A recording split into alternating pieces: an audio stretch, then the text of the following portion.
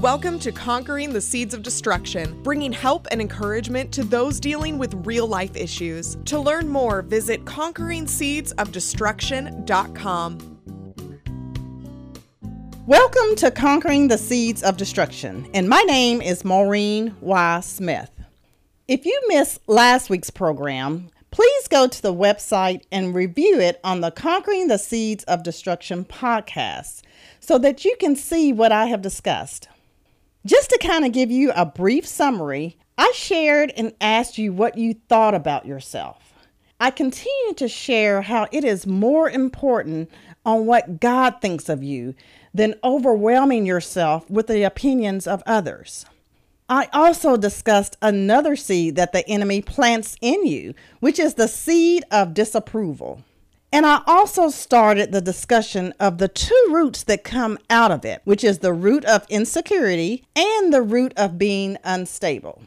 Now today, I am going to discuss with you the last root that comes from the seed of disapproval that the enemy actually waters in you so that he can try to get a deeper hold on you. This particular root is called the root of a nervous breakdown. So let's go ahead and start off by defining what a nervous breakdown is. So a nervous breakdown is an attack of mental or emotional disorder of sufficient severity to be incapacitating, especially when requiring hospitalization. So this particular scripture that I'm actually going to use this time is not actually combating it, but it's actually reiterating the effect of having a nervous breakdown. So it's a little bit different than how I normally do it. And so the actual scripture that I'm going to use comes from Psalm chapter 31, verse 12, which says, "I am forgotten as a dead man out of mind. I am like a broken vessel." Now, when you are in this type of mindset, you really are at rock bottom. Every little thing that you do or say can become challenging to you. And at times, you may be starting to question your existence because you don't feel that you are an active player or that anything that you do makes sense. When the enemy has your mind, he really does have you. He feeds so much negativity into your mind in various ways, such as traumatic situations that have taken place, condemning words maybe that people have said to you that you constantly keep replaying in your mind, or maybe even an event that hurt you at your core that you continue to stay only in that hurt, which was part of the event that took place. So as long as you stay at that place and don't believe anything positive about yourself, you will be at this breaking point. Now, let me help some of you understand this just a little bit deeper. When some people have bad things happen to them, and there may also even be a deep hurt there, some people are still able to muster up enough courage and self-esteem to kind of get themselves out of it because they have enough belief about themselves that they can overcome it and get past it.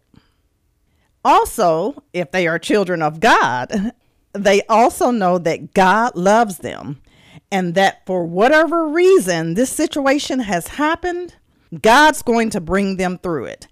And they will actually be able to learn the lessons needed in the situation. However, there are some people that don't have enough confidence or self-assurance or self-esteem to pull themselves up. As a result, the situation, the event, or even the degrading words start to layer up inside of them. Now, unfortunately, it causes them to feel more defeated, more depressed, and even more hopeless. As a result, they start listening to the enemy even more because they don't want to go through any more hurt, problems, relationships, or anything else in life. They just don't want to deal. The enemy will start whispering all types of things in their ear.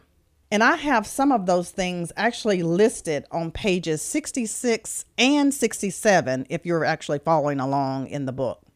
Now, the enemy will tell you whatever he needs to say so that you will give up on you. And that's something that you're going to have to do. You're going to have to turn that negative voice off inside of you.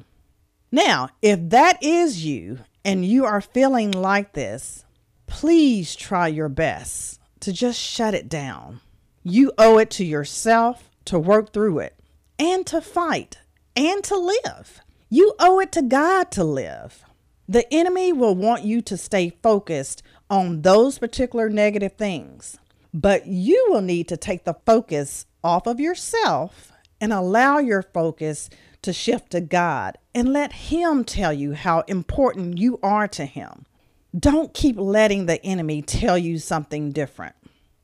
Now, Psalms 34 verse 18 says, "The Lord is close to the brokenhearted and saves those who are crushed in spirit."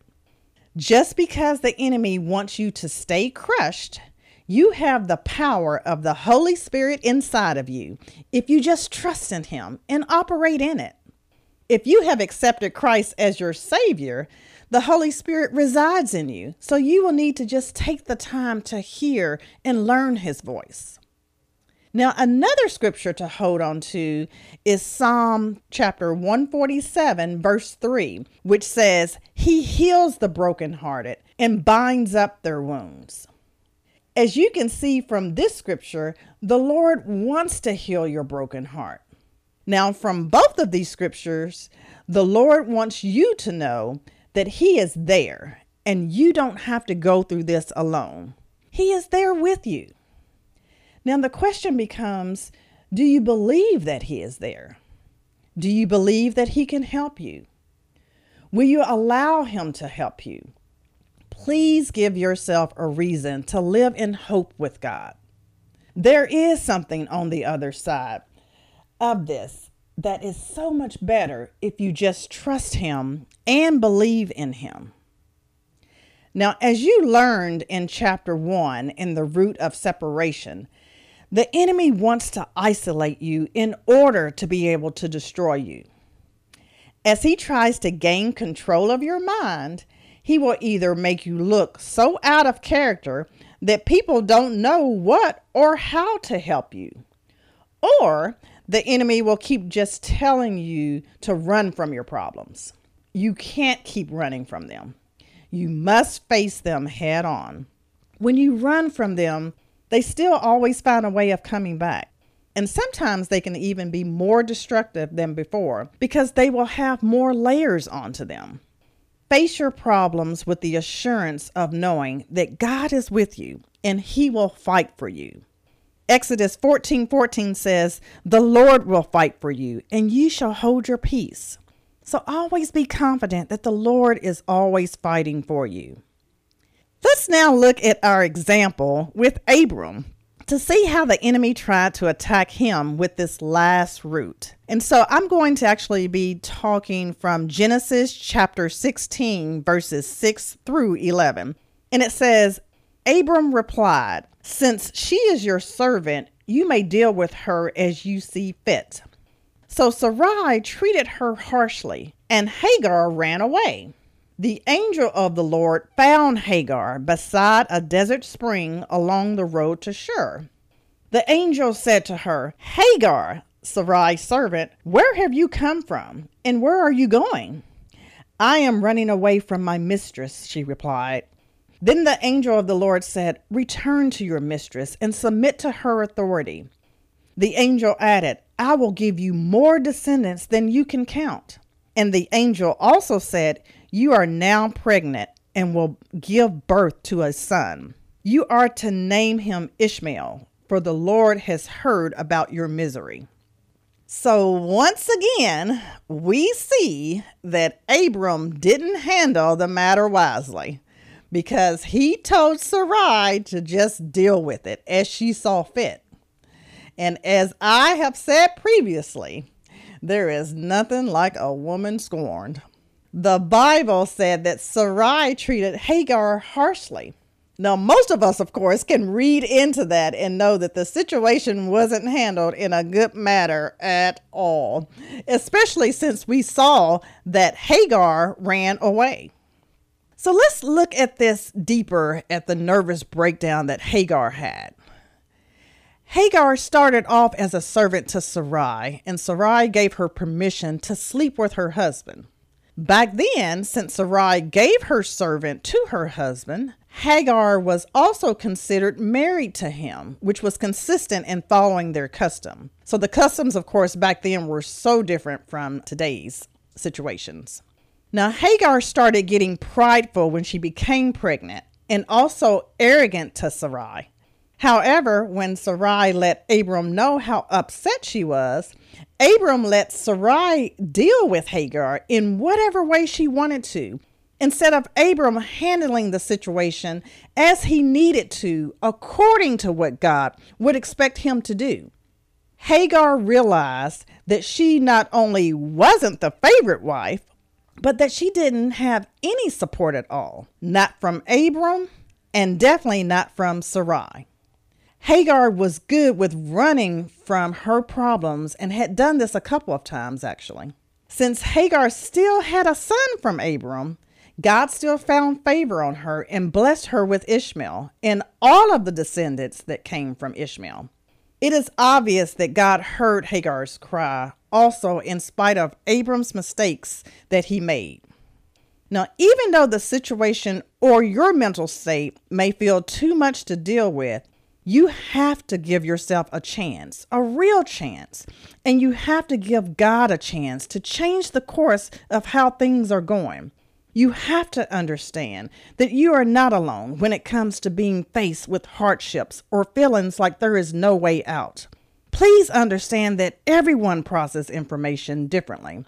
Just because you may be going through a difficult time right now, it doesn't mean that the next thing that you go through will be that bad.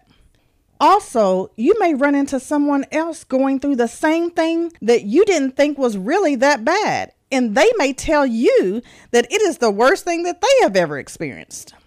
Everyone processes information differently, so don't beat yourself up when rough times come your way. Just have the courage to face it, to remain open to it, to push through it, and to allow God to guide you through it.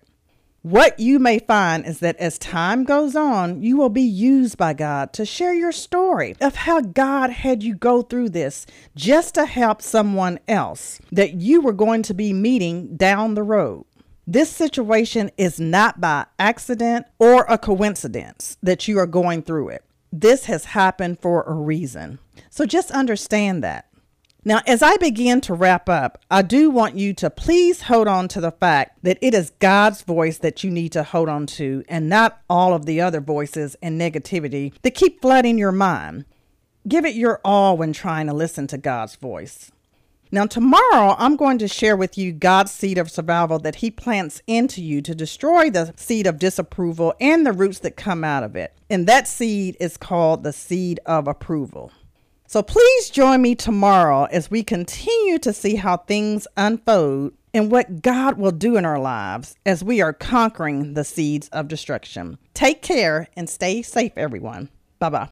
Public author and speaker Maureen Y. Smith brings help and encouragement to deal with real-life issues, giving you permission to live the life of abundance that God wants you to live, allowing peace, joy, and freedom to reign in your life. To book Maureen at your next event or small group, email conqueringseedsofdestruction@gmail.com. And to follow Maureen along in this radio journey, purchase your discounted copy of Conquering the Seeds of Destruction book and workbook at conqueringseedsofdestruction.com. That's conqueringseedsofdestruction.com.